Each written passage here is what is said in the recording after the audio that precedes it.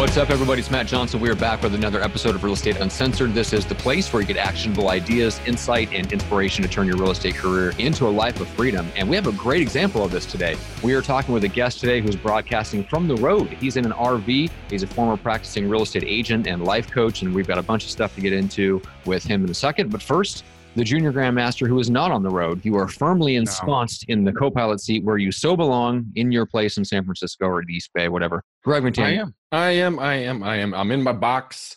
I'm drinking my tea from a cat mug, which Matt has made fun of me of, which you are an animal hater, and PETA's out to get you. Fool. But it's a great day. Bill and we were just kind of talking about kind of way he views real estate, and he brought up some incredibly good insights in regards to what people should be thinking about. And my 19 years as a veteran of this business, I don't think I've literally ever had anyone bring up some of the topics he was bringing up. And the more that you think about it, the more this has a profound impact, not just on society, but also your business and the way you can be perceived by other real estate agents and by the general public when you really put them first versus your pocketbook. But it's not what you guys think. It's really not what you think. So when Bill brings it up, you're just going to be like, should have thought about that one. So you'll be smarter for this episode. So sit back, relax, put your pens up, and take notes. Bill, welcome to the show. Well, thank you. You're welcome. You deserve it. So, Bill, catch us up a little bit, and we'll get into the content here in a second, but just give people a sense of your overall career, maybe a minute or two on your background, kind of how you got to be in the position where you're at now. All right. Well, going way back, I didn't start in real estate. Real estate is a second career. I was a marketing consultant. I've been self-employed since I was 30, and marketing consultant out of New York, traveling all over the country. I mean, I was leaving Sunday night and getting back Friday night, 3 nights or 3 weeks a month. And it was a grueling lifestyle. The money was great and it was exciting. But, Des Moines is only so exciting so many times. And pretty soon just, that kind of life and travel wear off. So I ended up moving to, my wife and I moving to Sacramento and getting into real estate. Sold my house by owner in New York.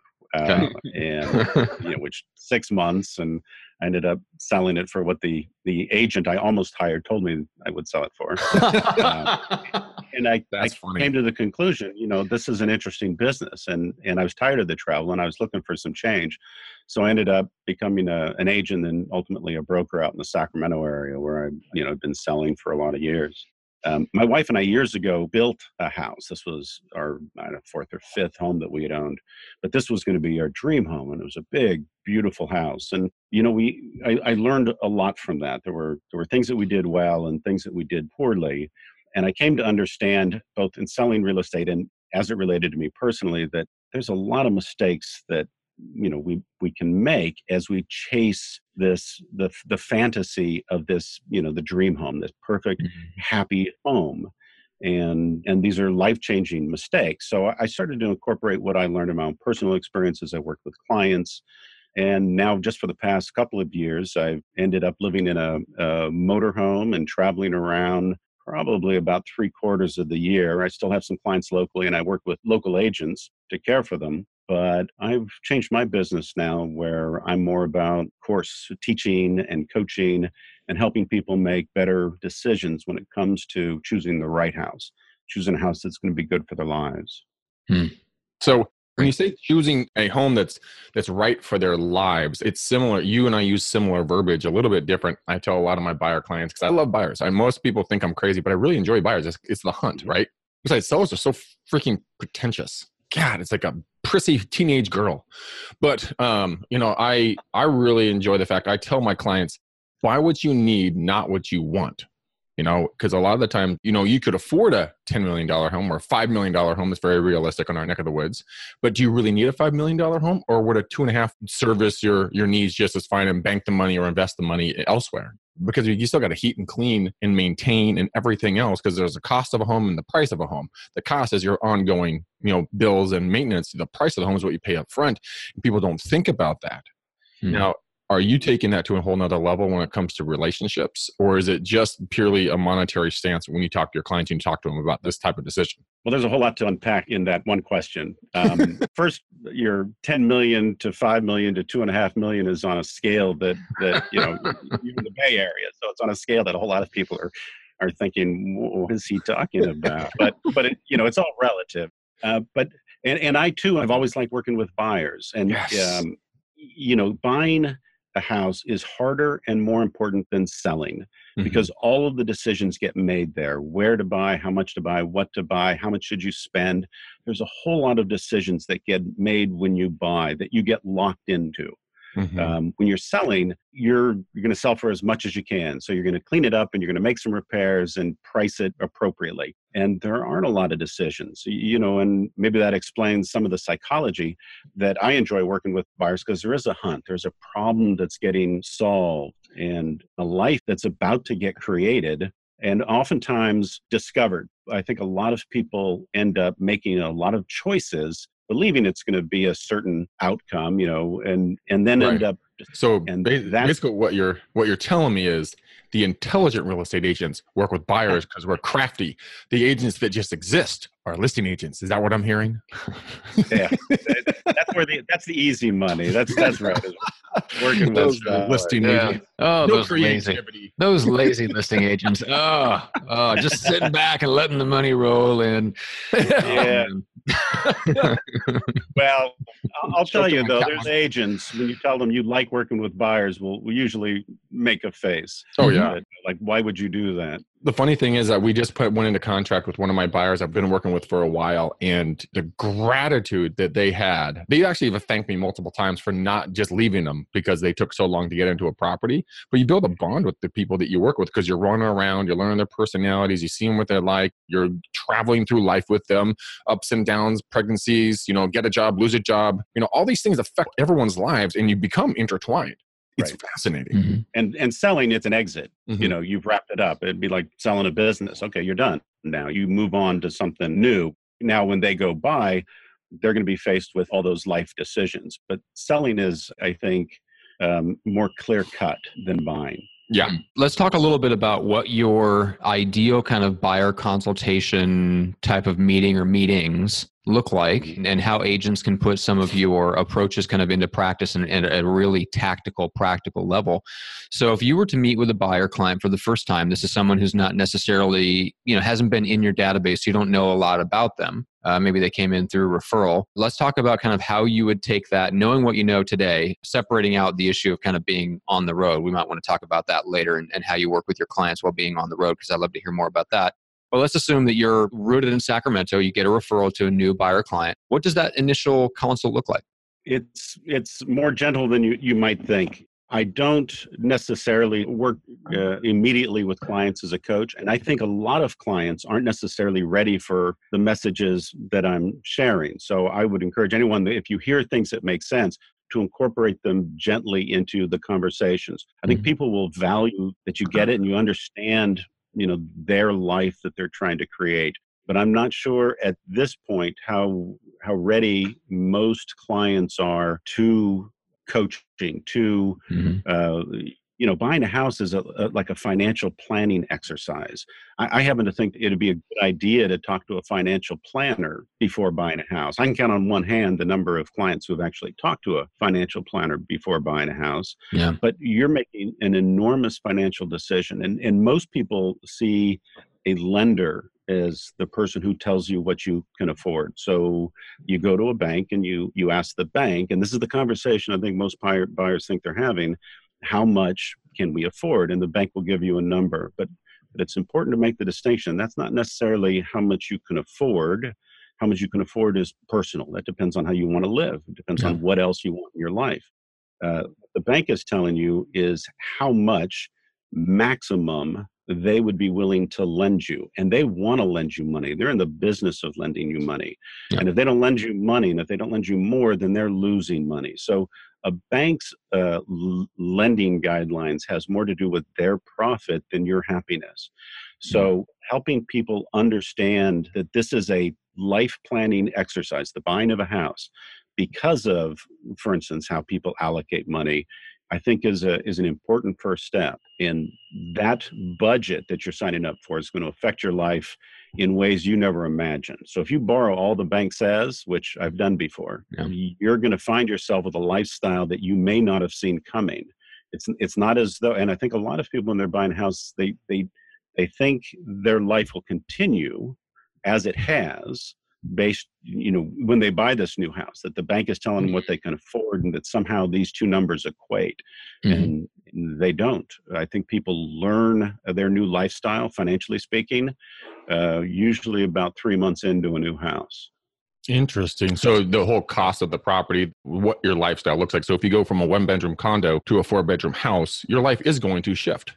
There are going to be a lot of different requirements on you, both financially and just personal time maintaining the property. I bought $1,050,000 home when I was 26 years old. I was an idiot. Now, what was the dollar amount on that again? $1,050,000. Remember that very clearly, because I bought it for $1,050,000 and I sold it for $1,050,000. Exactly. I got to write off all my carrying costs. But the thing is that I didn't own that house. That house owned me. I mean, I remember every weekend I was redoing the pool, doing some sort of landscaping, ripping out old shrubbery, raking something, doing God knows what, painting something. It's like, bye-bye free time in life. Hello, slavery and indentured servitude to that property, which then I have to pay to maintain, to keep doing stuff around. And, I think a lot of the millennials, might be shifting their thought pattern on this. In the Bay Area, a lot of talk is about the impending IPOs. I mean, Lyft just went IPO last week or the week before. They're talking about Uber, Postmates, and a bunch of others. So they're saying anywhere from 4,000 to 10,000 people are going to be, bam, millionaires. Literally overnight. Tens of millions, hundreds of millions, or $1 billion of income to these people who start these companies. And it's a contested debate. Are they going to blow all their money on big, huge, expensive houses, pushing up the medium of the pricing? Some people are saying that the median price here in the Bay Area will go to $5 million, which I think they're fucking nuts. If they do that, cash out, we're gone. I do see it going up like 2.5. I could see that. I'm going to Florida. Goodbye, crew. So Greg's out. Oh, God, I would punch the button and hit the eject button. I'm out, players. Yeah, but I would have to agree. I'm definitely in that crowd. And just go travel and bank it and go invest it and go do microloans and start additional companies. I mean, where's that money going to go? Where's the mindset of the new buyer and seller? Is it still the big house, or is it the RV on the road with freedom? I mean, I want a land yacht. Hashtag RV life. I mean, come on, dude. That sounds awesome. You deal with circumstances that are so outside of the realm of reality. Okay. Well, I am jaded because I did live a good life. I did go down the rabbit hole yesterday. My girlfriend and I were napping on the couch while she was napping and snoring on me and drooling. I was actually playing on Redfin, but I decided to say, okay, I'm going to look for houses in San Francisco from 2.5 to 6 million. So my mind's a little jaded this morning because I'm still in that realm. Yeah, I was going to say I made the same mistake that Greg did, except I did it with a $130,000 house in Omaha, Nebraska, which, by the way, was a nice 3-bed, 2-bath, 2-car garage. It was a nice house for two dudes in their mid-20s in real estate. But yeah, it was still the same mistake though. Like every time I was out there mowing that lawn, I was resenting that house. There's a lot of younger people out there who have that same mentality, and they've either watched other people do it enough, or they're like me and they've done it once and they're like, well, I'm not doing that again, not making that mistake again. So I do think things are shifting. But I wish that someone had sat me down and had that conversation and given me a peek into what the lifestyle is like. Because Bill, you're right. It really didn't. Like it takes a couple of months to get over that new lifestyle emotional bump. It's like your honeymoon period, right? Yeah, that new car smell wears off. The excitement of buying this house, and the behaviors that occur while you're in that searching mode will pass, and all the fantasies. I think when people are out in house shopping mode, they're seeing properties. They'll go look at houses and they're fantasizing the life they think they're going to have in that house. And so, you're picturing holiday dinners with your family or barbecuing in that backyard with friends. And you can imagine this really happy life. Where I think we can help people is stepping them back and disconnecting the house with the home. And a house is what you can buy. A house is a box. And you may fall in love with it when you move in, but when you move out, chances are you're going to forget about it. It's not going to be a big part of your life. So you weren't really in love. It was just nice. What people fall in love with is this idea of the happy life that they're going to live there. But, that can be a fantasy. And decisions we make when we're buying houses can undermine the fantasy. So borrowing too much is, I think, one of the biggest mistakes, getting or moving too far and ending up with too much time being consumed because you're commuting. You've got some long commute because you wanted a big house in the suburbs. But you place demands on your life that now impact your ability to, have the barbecue in the backyard with friends. You're just tired, or you're strained for money. You're stressed because you're spending at the top of your, allowable income level to get that house. So we make decisions in pursuit of this fantasy that oftentimes undermine it. So stepping back, and Greg's, your thought on the time, that's a huge thing. So when people are buying a house, one of the first things you really need to get clear on is, one, making the distinction between a house, which is a box, which candidly could be a boat or an RV or an apartment or a condo, but it's the physical structure, and then the home that you're going to create. And that is up for people to create. And if they're not happy where they're at now, if they, if their marriage isn't going well, if they're stressed for money, if life is hard, buying a new house isn't necessarily going to fix that. In fact, in all likelihood, it'll compound those problems. So one of the keys to a happy home has nothing to do with the house. It has to do with understanding what makes a happy home. What is the life that you want to live, and putting those priorities in order. So is your marriage important? When people are buying houses, they don't talk about their marriage, but half of marriages end in divorce. And 78% of working Americans live paycheck to paycheck. Well, those are staggering statistics. I mean, those are really awful. And those aren't just poor people that are living paycheck to paycheck. There's a lot of people in $1 million homes living paycheck to paycheck, until the IPO comes out, and then they're multimillionaires. But for a lot of people, we're all just biding our time here. Got the one that went public. Exactly. I picked the wrong ones. But it's aligning the values, the way that you want to live first. It's knowing what matters to you. And if your marriage matters, if it really matters, tile and granite are so inconsequential in contrast to that. But those aren't the conversations that I find people have when they're buying a house. Of course, our marriage is important. Of course, saving for retirement is important, and investing some money and finding time to, enjoy life now with our family. A lot of people live in McMansions, and they take the kids and camp in the backyard because they got no money to go someplace with their kids. They're spent. That two of the rooms still don't have furniture. So there are a lot of people that get themselves in very deep financially and then discover a lifestyle. And I guess what I'm proposing is flip that all around. Let's figure out what that happy home is going to look like. Draw it, create it with your family, and in particular with a partner. Decide what a happy home means to you, and then work your way into it. And then just another thought, Greg, that you were getting into, which was time. Time and money are the resources that we have to work with. I mean, time is the real currency of life, and we can sell time to go make money so that we have money to do the things that we want. But a house, the decision on a house, is going to consume time and money. And these are the two most precious, valuable, limited resources that everyone has. And you want to apply those resources to the things that matter most. And I would argue that may not be a house. That's probably your marriage. That's probably saving for retirement. That's probably having some adventure. That might be a smaller house closer to work without so much emphasis on the biggest, prettiest house the bank says you can buy. Get something that leaves you a life, that you want to live in those other areas that you value, which is probably for, most people, I would think if they're married, it's going to be a partner. Their family, if they want to have kids, travel, adventure. There's so many great things in life that having built an extraordinary and expensive home myself, only to find that it kind of just became normal. It wasn't as though I shocked myself every morning when I got up with the splendor of this house. It was, off to work, And I was having this conversation the other day as I was sitting in, there's a particular light in the beach town that I live in that is a little longer than I would prefer. And I just about caught myself. I'm like, I'm complaining that I'm not getting across the beach town that I live in fast enough.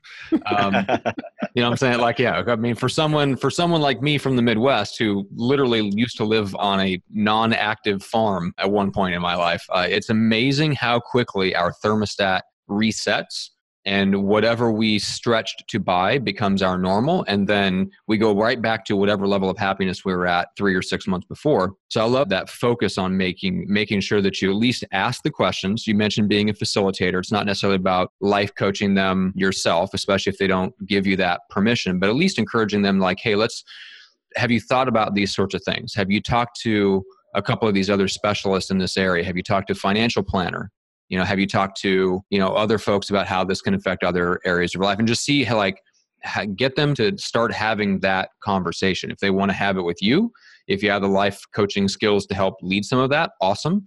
If you're not, Greg, doesn't sound like you're the type of person that necessarily wants to have those conversations. You want them to think about it holistically. You don't want to coach them through that process. You would be the type of person that would ask the questions. And then if there's some things that come up in that process, you would go, great, it sounds like you need to have a conversation with this person or this person. Why are you going to say I wouldn't be that, you jerk off? You're saying I don't have a soul? Because you don't have quite, it's not that you don't have a soul, although it's funny that it's turned around a little bit. No, it's that you've spent your life around your dad, who very much is that person. Like, your dad is a natural life coaching real estate agent. Yeah. I feel like you're not quite, you have some of the same characteristics and have learned a lot of the same verbiage, but you don't necessarily want to go that far down the rabbit hole with people. I will, to an extent. I won't talk to them about their marriage and kind of how it's going to impact their marriage, but I will ask them, what is the reason that you're looking to buy this? Like, why are we on this hunt together? And kind of pulling that a little bit out of them, because it does two things. One, it helps me understand the psyche of the individual or individuals buying the property, and it helps me then be able to accurately find the property for them, but also give them advice. I've told people flat out I will not represent their interests if they're going to buy a certain type of a home, because it's not in their best interest, and I'll just walk away and be done with the deal. And I'll let someone else go down that rabbit hole. And people are astonished when I said, good luck. Neither me or my team will represent you on the purchase of that property. And they get just blown away, but they know that I have their best interest. So no, I don't go down the marriage and the financial side, although I do think that that would be an interesting topic and discussion to have with them. Bill, in your experience, what have you seen when it comes to buyers pushing back a little bit or being offended that you would question their wants and potential needs in life? Have they been like, well, who the hell are you and why do you care? Just buy me a fucking house. Just show up, porch monkey, and open the door. Porch monkey. Porch monkey. That's right. I don't know that I do ask people about their marriage or take it to that degree that I'm proposing. I have gotten into more personal conversations and talking about priorities, and I will ask questions to promote some thinking on it. But no, and I guess I'm not suggesting that a real estate agent should become a life coach. Although learning some of this language, understanding that it's going to affect your life in broader context, I think is valuable. And I think buyers would appreciate the fact that you get that this is a life choice for them, and encouraging them to take some time to think it through, to talk to a financial planner and so on. So I've had, and this is what I mentioned earlier about gently, for the most part, I don't think people expect or want their agent to get into that kind of detail, but being mindful of it and aware and sensitive to the fact that it is going to affect their lives. And that's why I'm working on the course material that I am now. I'm talking to financial planners and I'm interviewing them, and I'm say, walk me through the process. What would you do with the client? A lot of clients don't talk to a financial planner, or if you suggested they should, they think about it and say, that's probably a good idea, but let's go look at some houses this afternoon. So we can't necessarily save people from themselves, and they don't necessarily know how much, a financial planner is going to cost. So what I want to do is create course material where I've got half a dozen financial planners that I can interview and record on, okay, you've got young family in this situation. What would you recommend? What would the process be that you walk them through? So that somebody who's thinking about buying a house, you'd be able to, an agent could say, you should listen to these interviews with financial planners on money, or this interview with a couple of marriage counselors on the relationship between house buying decision, budgeting of time and money, and your marriage, and getting experts. So, seeing myself more as a facilitator. And I think this would be true of any agent or broker, being a facilitator, sensitive to the importance of these conversations, but then, suggesting they go make contact, or at least listen to some interviews that are framed this way, that are how to make a sensible house purchase that aligns with the things that you value in your life. And so you're not going in there and talking about their marriage. You're simply saying it's going to have some impact, because of how you use time and money. In my house, my wife worked from home. We were in real estate and I was going out and driving. And this was my mistake, is, I wanted to live up in the foothills. Well, I was traveling an hour to go meet clients, each way. Yeah. That's going to wear you down after a while. And I just had this, hey, we're going to do it. This is what I want. This is what I'm going to provide for my family. And I got, just the big idea to plow forward. And it was bad for us. It was bad for the marriage. It was a draining lifestyle. And these are easy decisions to make when you're swept up in, the fantasy of creating or buying your dream home. Yeah. I think, my mind's kind of moving here because I did a seller's seminar a month or so ago, and I'm doing a buyer's seminar, which are, these seminars are phenomenal. So many people have so many questions, but at the buyer seminar we're going to have on the 26th of this month, I'm going to make sure that we have a financial planner on hand to get up and talk a little bit about the ramifications of the purchase of a property, see if you can get some clients, because even if no one takes you up on speaking with a financial planner, it's the pure ask of going, hey, have you thought about the ramifications and consequences of the purchase? You put X, Y, and Z dollars in the bank. That's a very big comfort zone for you now. When that money comes out, you're going to feel vulnerable. If a life turns on you, you're going to have the capital to keep living the lifestyle that you currently live, or are you putting all of your eggs into this basket? Where are we? Is this the right time for you to buy? Is this the right time for you to sell? Like, you squirreled away money for investments. Have you squirreled away money for a rainy day? Oh, you haven't? Oh, you're putting all of your money into this home? You are a complete retard. Don't buy this house. Don't do this. If something shifts 0.5%, you run the risk of losing everything in your life. Is that what you want? And when people look at that, they're like, I don't want that. You're like, yeah, man, that's my point. Now, most agents would be like, why would you ever advise someone away from doing a transaction? Right. Because you have to recommend, and keep in mind, and Bill, I know you're 100% on board with this with me. It's not about you. It's about them. You are the agent that is going to facilitate a life shift for them. Now, you can be the demon, or you can be the angel. Which one are you going to be when they look back in history? Yep. Are you going to be the blood-sucking real estate agent, or the benevolent human being who got down and said, look, between you and me, bad move, homie. Like, stay put. Rent that place. That's a lot. For you to know that much information is probably more than most agents get to in their conversations. A lot of, in working with clients, most agents simply defer to the bank to have the financial conversations, which is inadequate. For you to know that much, to have that strong of an opinion, means you know a lot about that client. But that's not all clients. Not all clients are going to let you, in that close, which is why I think if we can, and I'm hopeful these interviews with financial planners is going to be that interim where somebody can, on their drive to work, be coming up to speed on exactly those questions you're just asking, which is, if you put all your money here, you're going to live a stressed lifestyle because you've got no room for error. And life is full of errors. There are going to be hardships that you're going to face, and now you're not prepared for it. And you just put yourself in that position. That's essentially what I had done. And I know better, I was new to real estate, but I wasn't new to money, and I knew better, but I still did it. And it's very easy when your focus is a house. For buyers, it's house. They're thinking, granite, we want tile. Gosh, the rooms are kind of small. They're not thinking about, gosh, do I want to take a nice vacation every other year? What are you going to do with the kids? Are we saving for college? A house buyer in house buyer mode is not thinking about their life in a broader context. And they need to be drawn back to that. And I think I think as a facilitator, agents can be bringing people back to life. Let's make this fit. Let's find balance in your life where this choice aligns with all the things that are really important to you. And helping them through that process is really, I guess, what I'm trying to create right now is a method where agents can facilitate without imposing, without being as strong as you were just then, Greg, and in your advice. But just to facilitate responsibly. Yeah.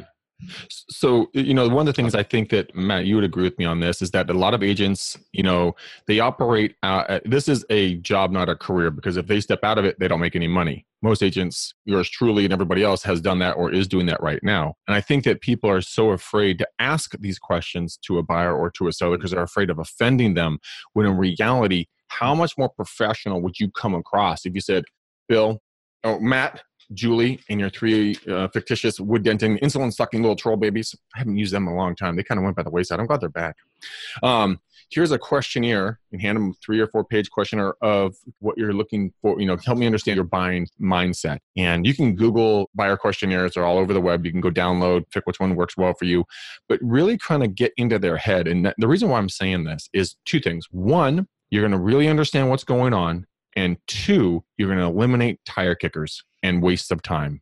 Because if they aren't going to fill out that document and really get granular on what they're looking for and why they're doing this, then they're going to waste your time. They're going to drive them all over the place. And then Aunt Sue, who did real estate in 76, is going to say, hey, this isn't a good time to buy. They're going to listen to her. She makes a great meatloaf. And then you're out. Okay? Aunt Sue with that meatloaf.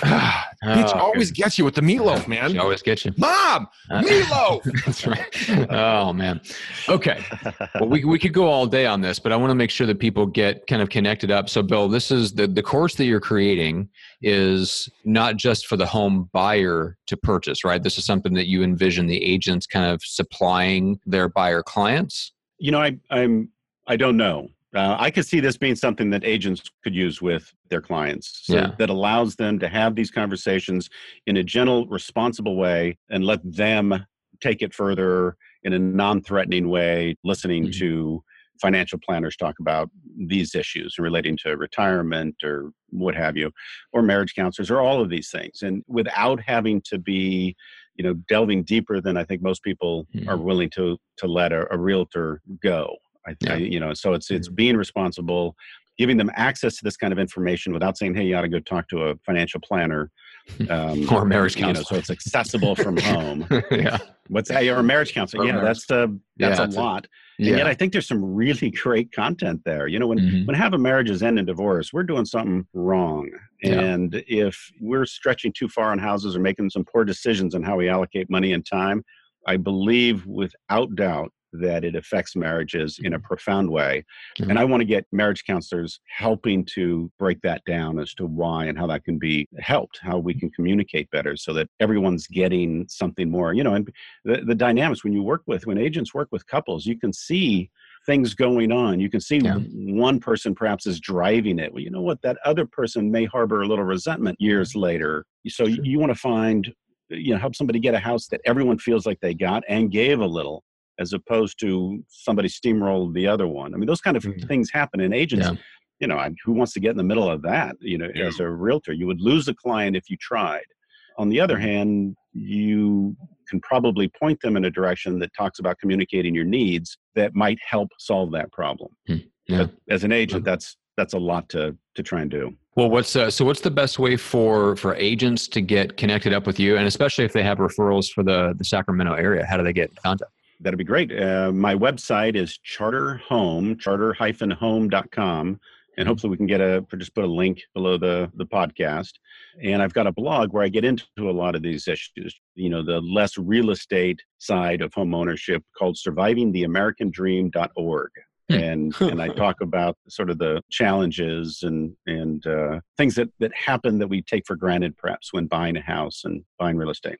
Love it. Survivingtheamericandream.org. Yeah, and it's got Bill's phone number right at the top there, so that's another great place to go. Yeah, we'll have to bring you back and talk a little bit about the RV lifestyle, still continuing to do a little bit of real estate here and there. You mentioned that you're able to kind of work through local agents and still serve clients. I'm assuming people that are in kind of your database that are already familiar with you, but I know that that's one option for a life of freedom is to be able to travel a good chunk of the time, but still serve your clients and still be a locally based business. So I think that'd be a fun episode to do.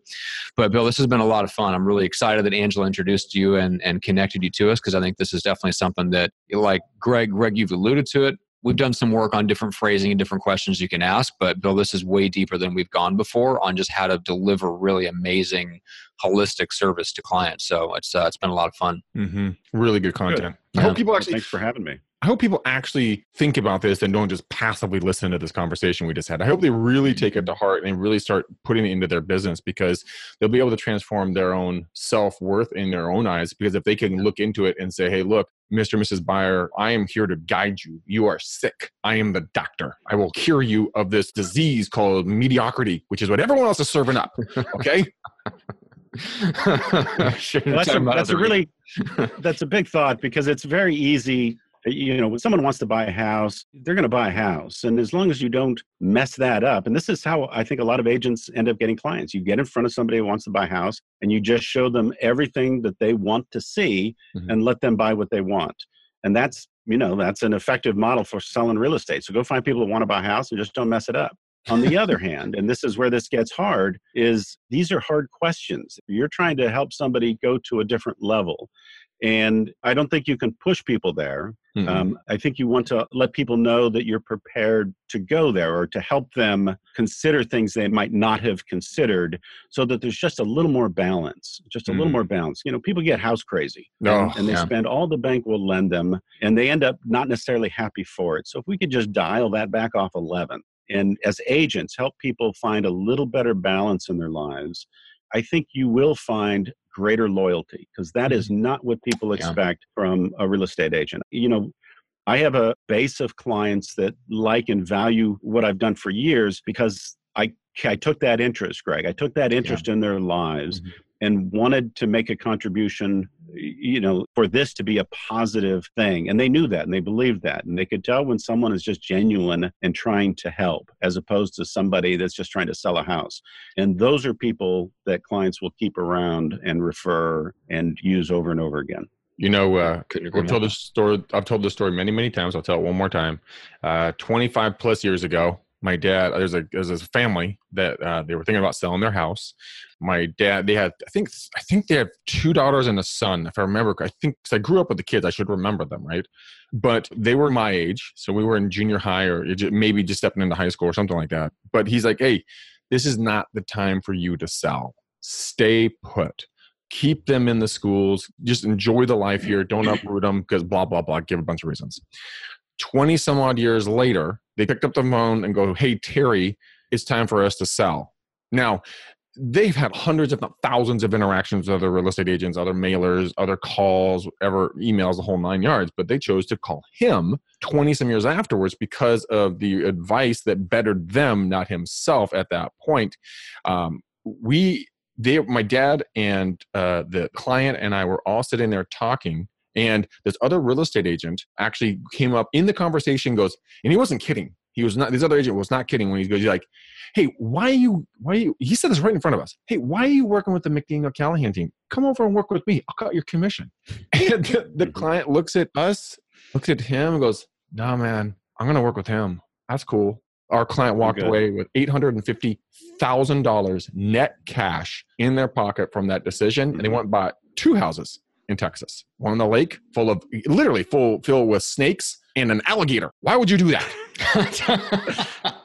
You know, Greg, your stories all have a little funny twist somewhere in them. Usually the dollar amounts, but sometimes reptiles. Yeah. and the lake with snakes. Why would you do that? You have to check your shoes before you put them on so you don't have a snake in your shoes. Poor life decision. All right. Well, let's wrap it up. We'll have to get Bill back on the show. Greg, how do people connect with you? Quickly. With love and kindness and grace and besides that, peace. Namaste. Go ahead and go to bookmcdaniel.com. Let's talk about EXP, guys. Bookmcdaniel.com. Matt and I are building a tribe of absolute amazing human beings. If you guys are looking to make more money, still sell real estate, please reach out to me. It's 30 minutes on your calendar. If you don't like it, I will give you Matt's phone number and you can send him hate mail. But if you love it, you can join our EXP team. So bookmcdaniel.com. That's how you get a hold of us. Matt, where do they rate us? Go to Apple Podcasts or iTunes. Give us a 5-star. And then if you enjoyed a guest episode like Bill's episode today, make sure to give him a shout out in the review. All right, Greg, shall we put a nice bow upon this episode? Let's call it a navy blue bow. We'll wrap it tight right around this episode and let's call it good. We'll just strangle this thing. You sicko. Guys, we got a nice pretty blue bow on this thing. Thanks for listening. Thanks for watching. Thanks for supporting us. Thanks for hopefully digesting what Bill has been saying to you because it's really valuable information. Share this thing out to somebody. Can't do this without you. So Matt and I truly do love you. We appreciate you. And until next time, peace out and just work out.